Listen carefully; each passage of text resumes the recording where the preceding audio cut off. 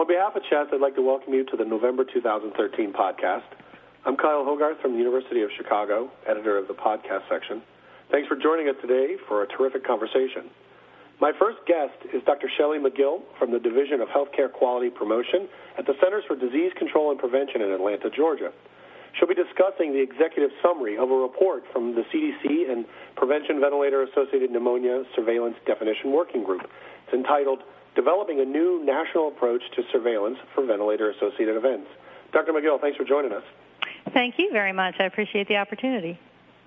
Also joining us today is Dr. Craig Lilly, Professor of Medicine, Anesthesiology, and Surgery and from the Clinical and Population Health Research Program from the University of Massachusetts Medical School in Worcester, Massachusetts. He will be discussing his accompanying editorial, Quality Measures for Critically Ill Patients. Where does ventilator-associated condition fit in? Dr. Lilly, thanks for joining us. Thank you, Carl, for inviting me. Absolutely. Okay, let's get started. Shelley, why don't you start from the very beginning. Why was the VAP Surveillance Definition Working Group started in 2011? What was it tasked to do?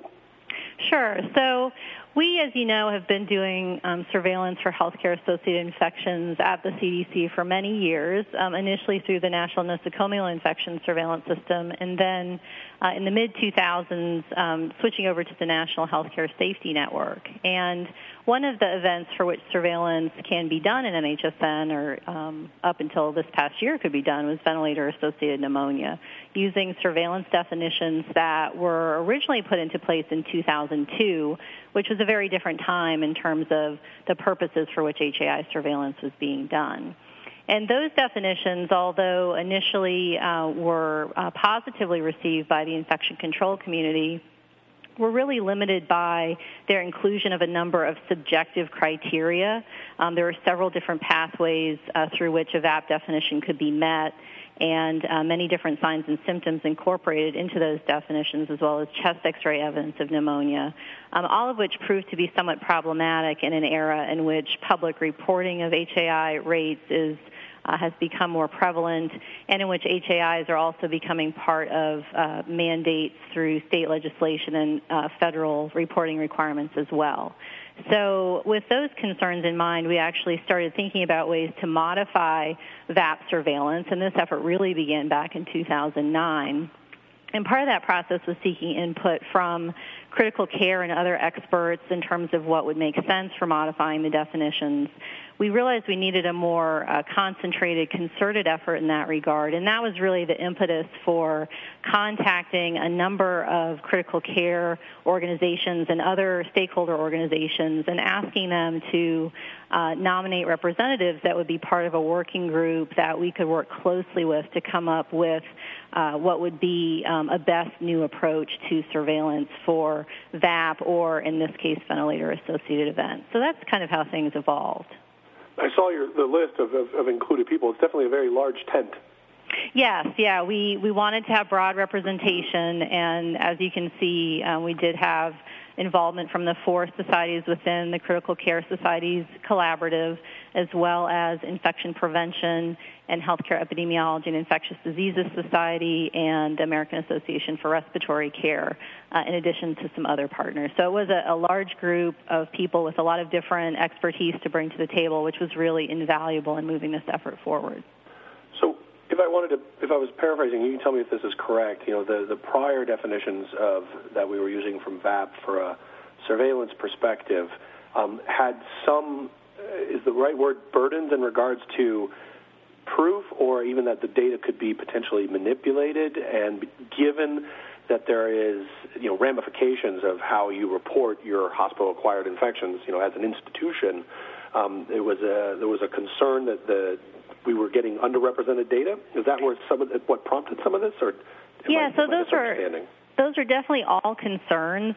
Certainly, we heard repeatedly from users that the pneumonia surveillance definitions or the VAP definitions were among the most burdensome to use out in the hospitals doing surveillance because of their complexity. We also had concerns about the variability in case finding. We heard from many users that they might take different approaches to applying the surveillance definitions. In some cases, facilities might choose to start start with microbiology data.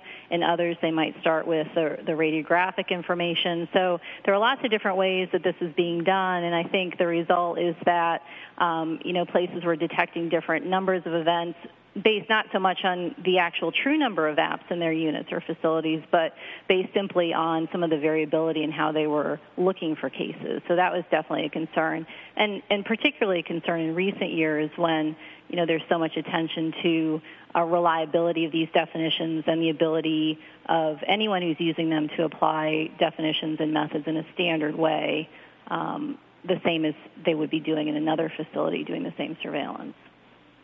Okay. Well, then, can you then introduce our listeners then to what you described as a more general objective measurement of conditions associated with mechanical ventilation and this kind of moving through? And I know Craig's going to have some comments to add ultimately in there. So we kind of went through, what the group was tasked to do and why, and what's the backdrop. So then tell us a little bit more about the conclusions you guys came to.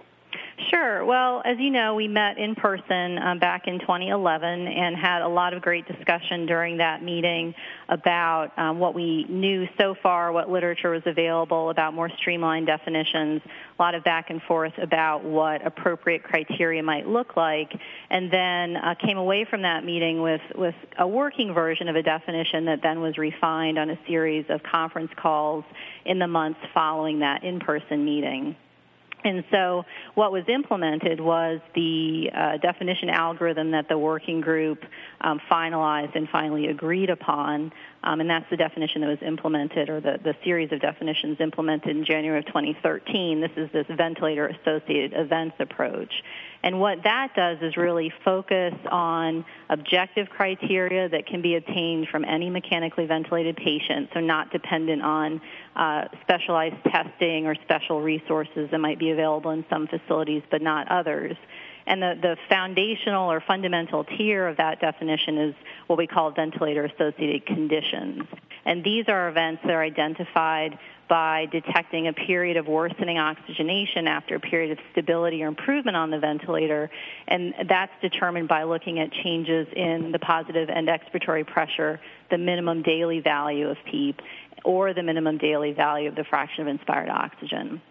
So that really defines a ventilator-associated condition. And I do want to point out that the working group recognized that this definition would detect a variety of conditions or complications, some of which may not be preventable. And for that reason, they opted to refer to those events as conditions rather than complications.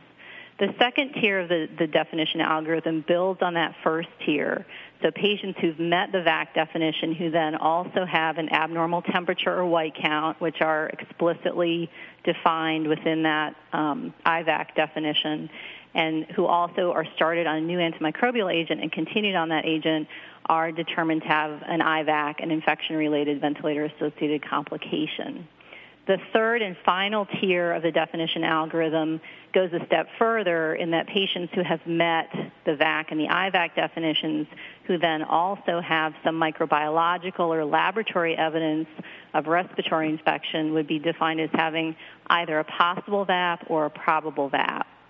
And I do want to say that in coming up with these definitions, the working group was very much aware of the possibility that definitions could be used in the future for public reporting, required reporting, and so really focused for those initial two tiers on using objective, readily available data elements. And so when we think about definitions or rates that could be appropriate for those purposes should they come to pass in the future, what we're talking about there is this overall VAE rate, which is the rate of all events meeting at least that VAC definition, and then what we refer to as the IVAC plus rate, which is the rate of all events meeting at least that IVAC definition, because those are the tiers that were developed with this focus on readily available objective information. When we get to the VAP tiers, we wanted to have definitions that would incorporate that microbiological evidence that certainly is important to us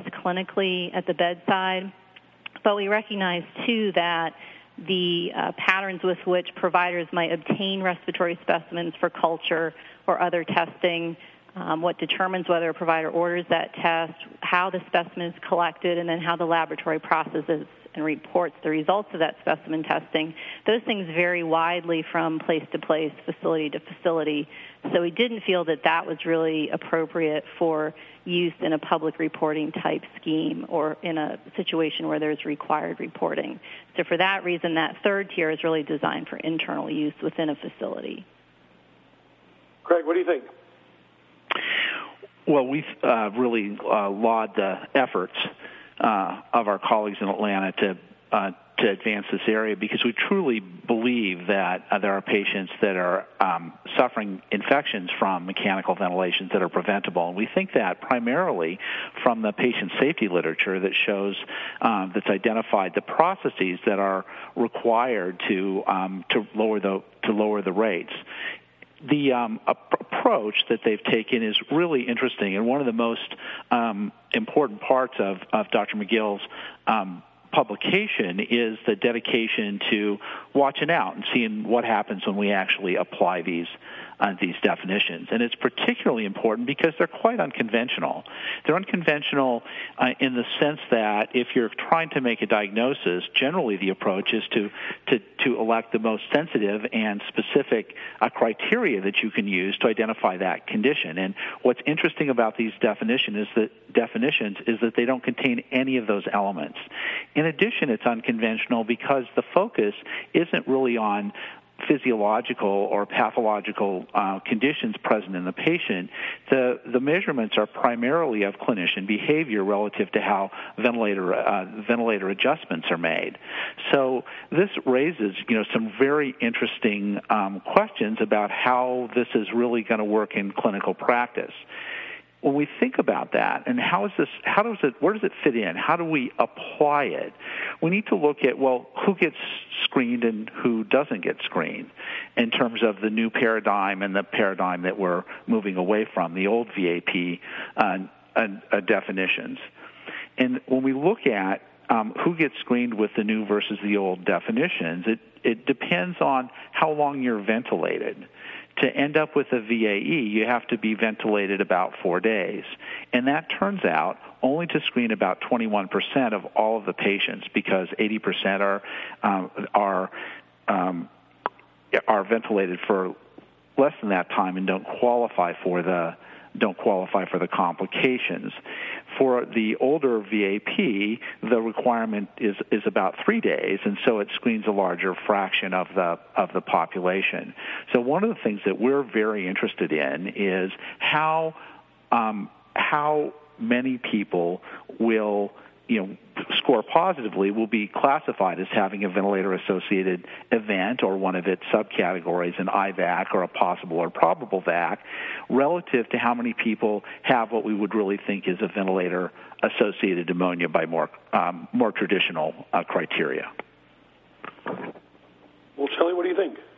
So thanks, Dr. Lee. I think those are all excellent points and things that certainly the working group has grappled with in a number of our conversations. I wanted to speak to the issue of improvement, and we do regard and recognize this new approach as a new approach. This is definitely a departure from the sorts of surveillance definitions that we've been using traditionally, and we recognize that, and there are challenges certainly that come with that. So I think we have been very grateful for the ongoing involvement of our working group colleagues. I think, as is mentioned in Dr. Lilly's editorial, we have already made a change to the algorithm based on feedback that we received from users in the first few months of surveillance. So we do really value that feedback, and it is incredibly helpful for us to be able to take that feedback and go back to the working group and have discussions about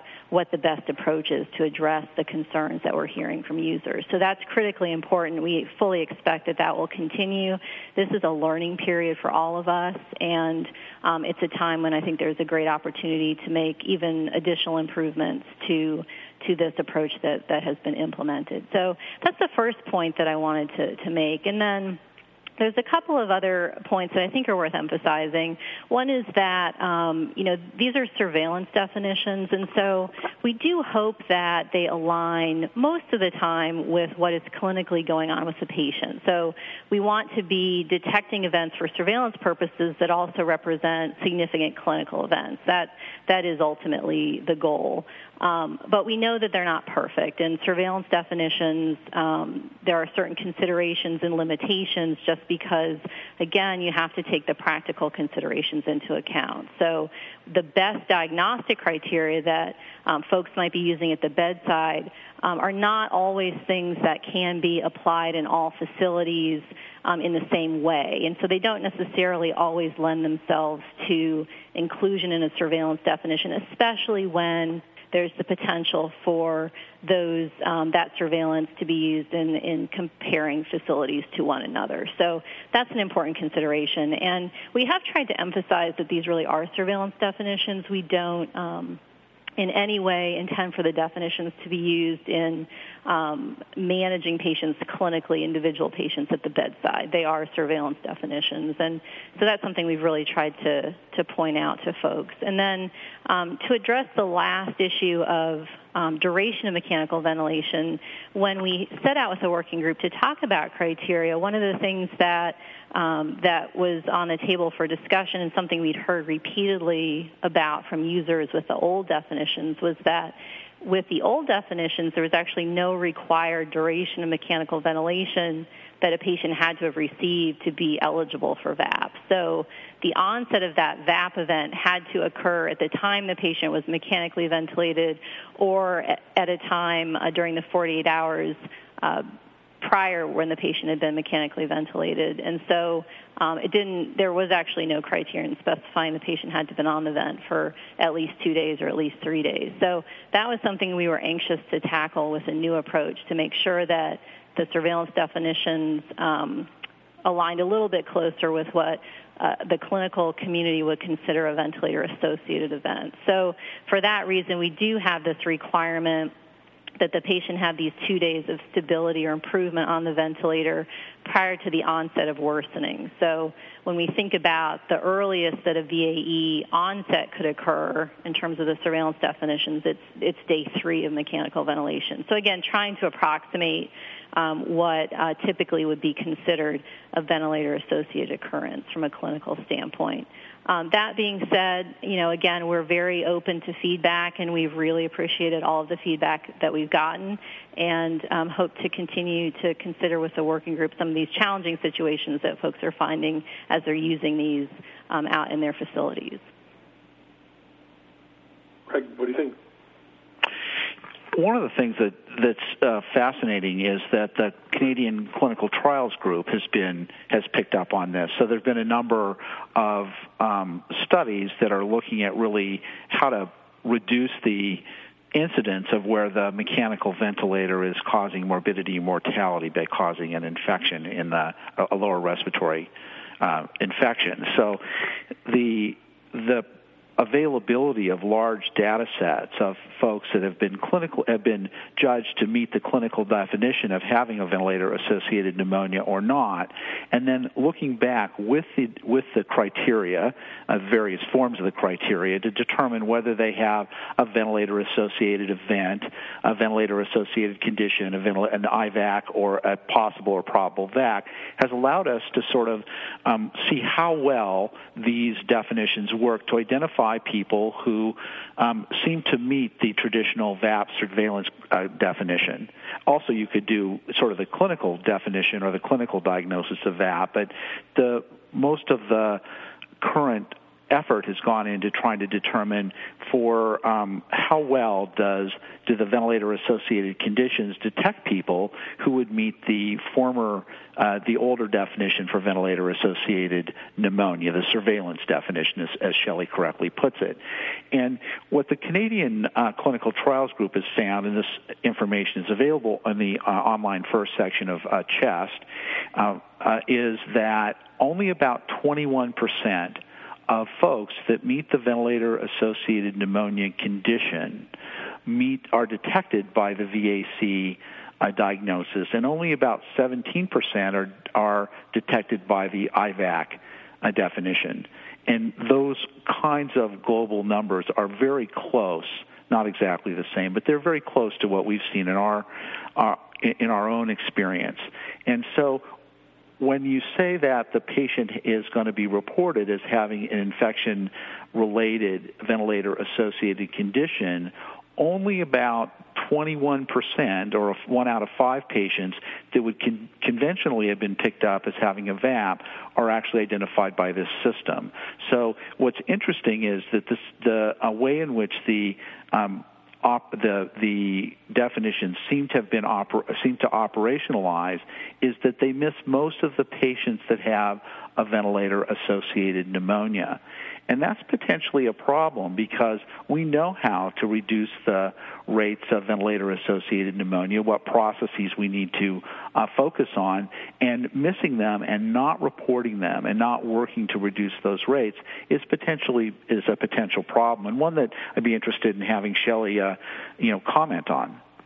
Sure. Thanks, Craig. I mean, these are all really important questions, and I think that I am certainly very pleased to see that there is an increasing amount of work being done to explore these new definitions. Certainly there are knowledge gaps that are very, very important to fill during this period that we have as a learning period, if you will. So I think it's great that work is being done. I think it's really going to go a long way toward helping us understand, in particular, the IVAC tier and the possible and probable VAP tiers in terms of the clinical correlates of those events, because those are newer concepts as compared to the VAC definition, which is something that there is a body of literature about at this point. Just to comment on the lack of agreement, if you will, between a traditional VAP definition, such as the old NHSN VAP surveillance definition, and the new definitions, that has also been our experience. We have done some work in that regard as well in the period leading up to implementation of VAE, and I think that that is now an observation that at least a couple of groups have made, that Venn diagram, there is sort of some slim overlap, but there's also a lot of difference there, and I think that has to do with some of the criteria within VAC requiring that period of worsening oxygenation. When you look at the old VAP definitions, and note that that definition, a similar definition to that, was actually used in that Canadian Critical Care Trials Group study, but not precisely that.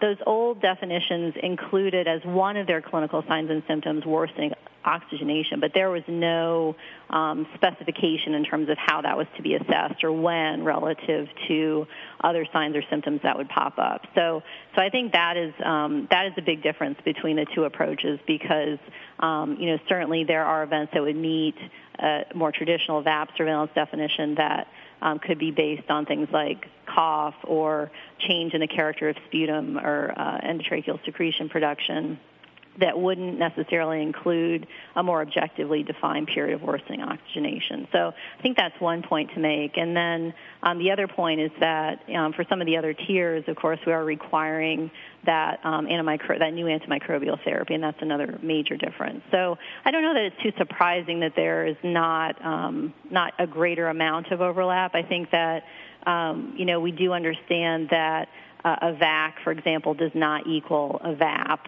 as defined by the old surveillance definitions. I would also point out, too, though, that, we're not great at defining VAP. The signs and symptoms and tests that we have available to us now are not particularly sensitive or specific. So I think we're kind of limited by the science right now in terms of our ability to accurately identify VAPs, whether it's for surveillance purposes or for clinical research purposes. So there is some literature looking at the clinical correlates of events detected by the old VAP definition compared to a newer VAC definition. And you can see that for both, even though one is called VAP, there's actually a spectrum of things that are identified. And those could be things like ARDS or pulmonary edema. Some of it's VAP, but there are other things in the mix there too. And that's true whether you're talking about patients meeting an old VAP definition or the VAC definition. So I think it's definitely a subject of interest and glad to know there's further exploration going on there. But I think that, we just have to recognize that the criteria that are being used are a little bit different. That probably explains why we're capturing different groups of patients in some cases. It's not surprising given the fact that the most sensitive indices we have for VAP aren't included in the definition, that there would be some divergence in that direction, that the VAC might miss some of the folks with VAP. Mm-hmm. The other thing that's interesting about the Venn diagram that you mentioned, of course, is that there's a whole boatload of patients with VAC that don't seem to have VAP. Mm-hmm. And so what's going on with those patients? We've been very interested into trying to figure out whether those folks are the sort of folks that should be equitably publicly reported. And so what's interesting about that group is that a lot of those patients seem to have meet the Berlin definition of ARDS. And a lot of those patients seem to meet standard accepted criteria for sepsis, severe sepsis, and septic shock. And when we look at those patients and we say, were those patients treated as in the best possible way that we can, with best possible early treatments, antibiotics, appropriate volume resuscitation, we find many patients who possibly as a consequence of getting appropriate early resuscitation end up being classified as having a ventilator-associated condition, particularly when the ventilator settings are initially set at maximal levels, they're weaned very slowly, and then on the third or fourth day, when the patient hasn't responded to very appropriate treatment for their severe sepsis or their septic shock, they start to accumulate fluid and have deterioration of their gas exchange parameters, and the clinicians then turn the ventilator settings up, and they're detected as having a VAC. So one of the things we're very concerned about is that if really appropriately treated patients are publicly reported as having some sort of a complication or some sort of a bad outcome or adverse event, that would be highly inequitable and might even have the unintended consequence of having patients not being adequately resuscitated if they were then going to be counted as a VAC later. Sure. I think those are great points and important observations. And I think that, just a couple of comments about that VAC tier. It is true that a number of different things will be captured by those criteria, and many of them probably will not be VAP. And the working group recognized that, we don't really understand right now the extent to which all of those events may be preventable. That's probably the biggest knowledge gap we have, and I know that, we hope that there will be data to show or help us with that question in the future. But for that reason, that tier is called condition as opposed to complication. And so there will be instances where events are detected that, arguably are not complications of care. And we do need to learn more about those. So the kind of work that you're doing to help sort that out is incredibly valuable, and that's the kind of information that we need to have. So that's the first thing I wanted to comment on regarding that. I think you also mentioned, not including some of the more sensitive criteria or things that would be routinely used at the bedside to diagnose VAP, and chest radiograph, I think is one of those things. And certainly, we don't have that within the VAE algorithm. It's interesting because we did seek feedback from users when we started this process of making the modifications, and we asked about the various criteria that were in the old VAP surveillance definitions and what people used and what they felt was helpful and not. And chest X-ray was definitely one of those things that people felt was really important and really helpful. On the other hand, we heard over and over and over again that it was incredibly challenging within a surveillance definition to have that as a criterion. And that's because, obviously, just as with microbiological testing, people order chest imaging for different reasons at different times in different units in different facilities. And then there's a lot of variability in terms of how those films are interpreted and how those results are reported. And the folks that are typically doing the surveillance for these events in hospitals, infection preventionists, don't have the training, the expertise to be able to assess those radiographs. And I think, one thing that we were finding, kind of getting to that issue of manipulation of definitions, is that that was an area where it was pretty easy for people to manipulate or potentially game the definitions based on just how strictly they might have interpreted the chest X-rays or the reports of those results. And so we really felt, much as we recognized the clinical importance of that testing to diagnosis at the bedside and management, for a surveillance definition, it just wasn't well suited. So it may be at some point in the future, as additional science emerges, there may be other things that we can incorporate that will enhance the accuracy of these definitions for identifying or honing in on VAP. But we felt like right now the best place to be was really being straightforward about our limitations in that regard and focusing on the objectivity and reliability. Hey, Shelley, I'm glad you brought up the issue of gaming because we're very concerned about that. Sure. One of the things that having access to a large data set allowed us to do is to build some models that would,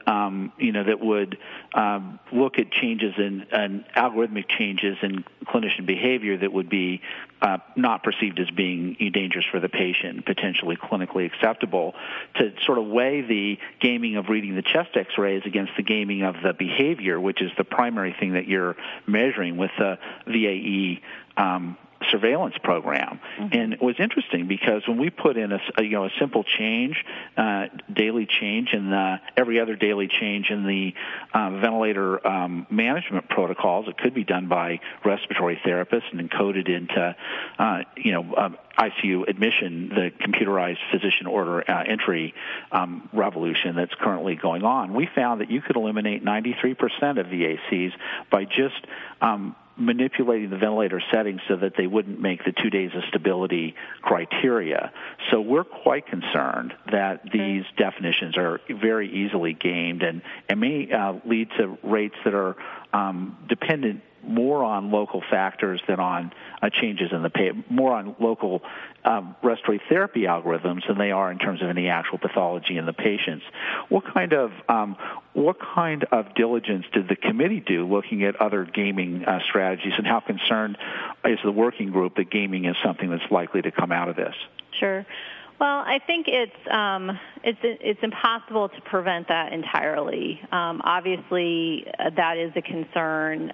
We certainly hope that providers that are caring for these patients are focusing on, the clinical care and the best management of the patient, and not spending that, their valuable time and energy thinking about ways to avoid detection of a surveillance event, particularly in this period when these are new definitions and we're modifying them. They're not stable yet, so to speak, because there probably will be additional changes that will occur. So I guess that's the first comment I'd like to make. I think that we did talk about this in the working group, and I think that, there's wide recognition that gaming was likely happening with the old definitions. There's an interesting paper that Dr. Michael Klompus published in the American Journal of Infection Control in 2012 where he talks about several ways that hospitals could lower their VAP rates, that's using the old definitions, without actually improving care. And so there are several ways that could happen based on, whether folks were doing that kind of strict interpretation of signs, symptoms, and radiographs, if they were requiring BAL and quantitative cultures, even ways to manipulate the denominator of the rates by admitting lower-risk post-op patients to the units that would increase your ventilator days. So I think, it was widely recognized that was the significant potential issue with the old definitions, and that these newer definitions offer some advantage there. But certainly, as you say, it's not possible to prevent that entirely. And we just have to hope that, again, it's recognized that these definitions are not part of any federal reporting programs at this point. I think it's recognized that this is the rollout phase. This is initial implementation, that there are changes to come. And again, this is the kind of feedback that we'd love to hear from users so that we can think about the best ways to make additional modifications. And I wonder if the incentive to game is only going to get worse when obviously your ranking as a medical center in various parameters is going to be public data and also be dependent on your reimbursement. That's where some of this concern comes from. Sure, and I think that's I can certainly understand that. There these types of programs, are have been increasingly in place over the last few years with state legislative reporting mandates as well as other programs. And I think that obviously hospitals are going to be concerned. We have felt with the working group that this particular approach, being more objective and more reliable, would at least put facilities on a more even playing field, if you will, that we'd be more likely comparing apples to apples than apples to oranges, which I think has been a major concern, not only with the VAP definitions, but with other, more complex event definitions as well. So I think that, again, there's certainly room for improvement, but we feel like this is a better approach than what we've had to work with in the past. And we are committed to making it even better through feedback from users. Shelley, one of the things that you had mentioned in your primary article is that the costs of the surveillance programs might be a lot less because a lot of this stuff could be electronically abstracted and done at lower labor cost.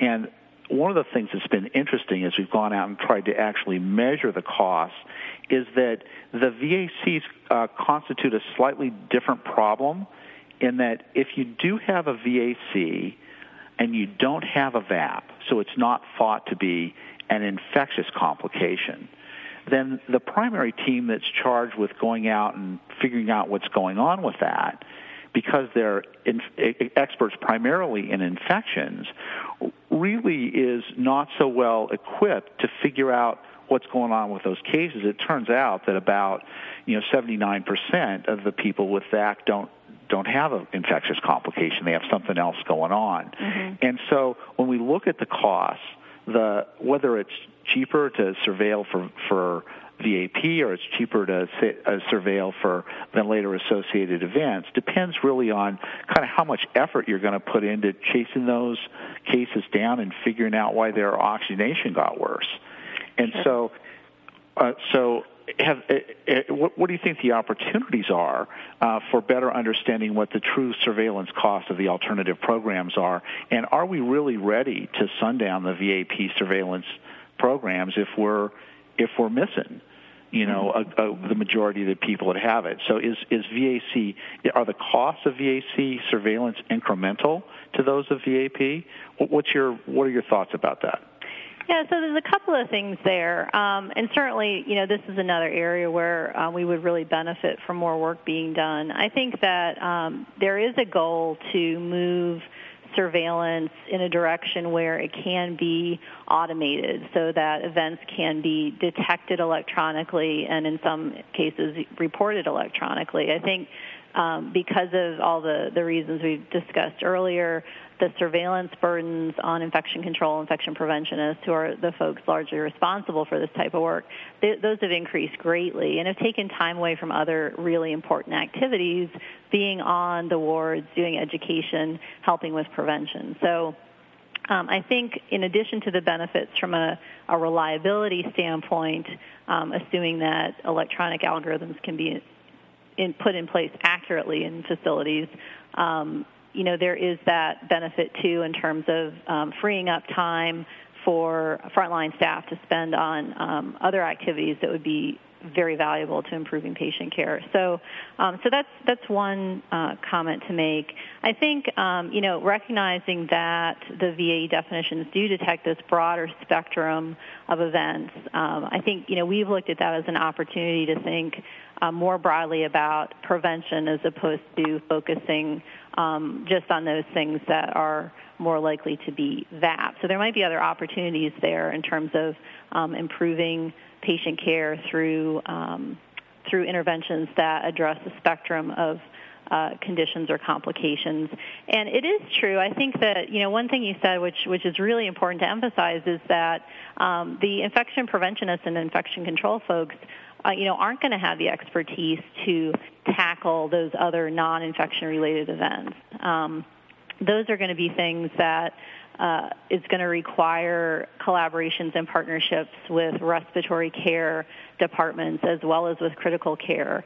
And as we've rolled out this new surveillance, we have tried to emphasize that those partnerships, although they probably exist and are very strong in a number of facilities, if they're not there yet, this is an opportunity to enhance them. And that's important from a surveillance standpoint in terms of making sure that the surveillance can be done efficiently because, as you probably know, for some infection preventionists, the ventilator information is not something they're very familiar with, and they will rely on the expertise of their colleagues to help with that. So from a surveillance standpoint, there are benefits, but certainly as we learn more about prevention and VAE, that's also going to be extremely important, those close relationships and partnerships. Well, I wonder if I could even see, from a surveillance perspective, then translating right immediately to clinical use, using the data from VAC in real time to sort of raise the flag on morning rounds that we better take another look and make sure that our preventive measures are all in place because this is someone that is potentially boiling towards a VAP. Let's make sure that we're not missing something or that there's a better reason that this VAC is occurring that is something we can't do anything about. It's part of the disease, blah, blah, blah. Mm-hmm. Yeah, I think that's a good point. Absolutely. I think these are opportunities to take a closer look and think about in a broader way, perhaps, what prevention measures are in place or could be put in place. I mean, in our own medical center, we've come to the conclusion that the infection prevention arm is really one part of a larger team, a patient safety team, efficiency team, a overall care improvement team. And so that team has to have several different components that work really well together. One of the things that we see as flawed with the former VAP surveillance is that the radiologists who have the expertise in terms of objectively reading the films were never really well incorporated into the surveillance program.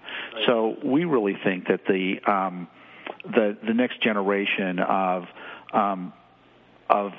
expertise that's going to reduce the morbidity and mortality comes from cross-discipline collaboration and putting together quality measurement teams that not only address the infectious components, but the other components as well. So one of the reasons that we're supportive and think that looking more broadly at complications makes a great deal of difference is that it also makes it more evident that the approach needs to be more broad-based than it has been traditionally. I agree. I think that's really important. Every specialty brings something different to the table, and when you put all that expertise together, I think it can have some very positive results. Hey, there's a model for it. It's called Tumor Board, right? So the idea of bringing in this many different perspectives into one location. Yeah. Well, guys, we're getting up on near our time limit, and so I wanted to make sure there wasn't any additional thoughts or comments that either of you wanted to make before we wrap things up. Well, again, I just want to thank you for the opportunity and to thank Dr. Lilly for the chance to talk with him about this new approach and all of its challenges and opportunities. And I also just want to acknowledge how grateful we are to the working group organizations and members for all of their contributions to this effort, because we certainly wouldn't be where we are today without their close collaboration and involvement, and we're just very grateful for that. Greg, any final thoughts? These new constructs really provide the opportunity to look carefully at what complications are and what complications aren't. And so we think this is a really important step forward. We also think it's important not to sort of throw the baby out with the bathwater, because we believe that there are patients that are being saved whose lives are being saved today because ventilator-associated pneumonia is in fact effectively being prevented by methods and procedures that are well established and should be further made more broadly available. So we're hoping that we can both prevent the infectious complications and the non-infectious complications. Fantastic. Well, Craig and Shelley, thanks so much for your time. This was, as expected, a terrific conversation, so I can't thank either of you enough. That was perfect. Thank you so much. Thank you very much. You guys have a great day. You have a great day.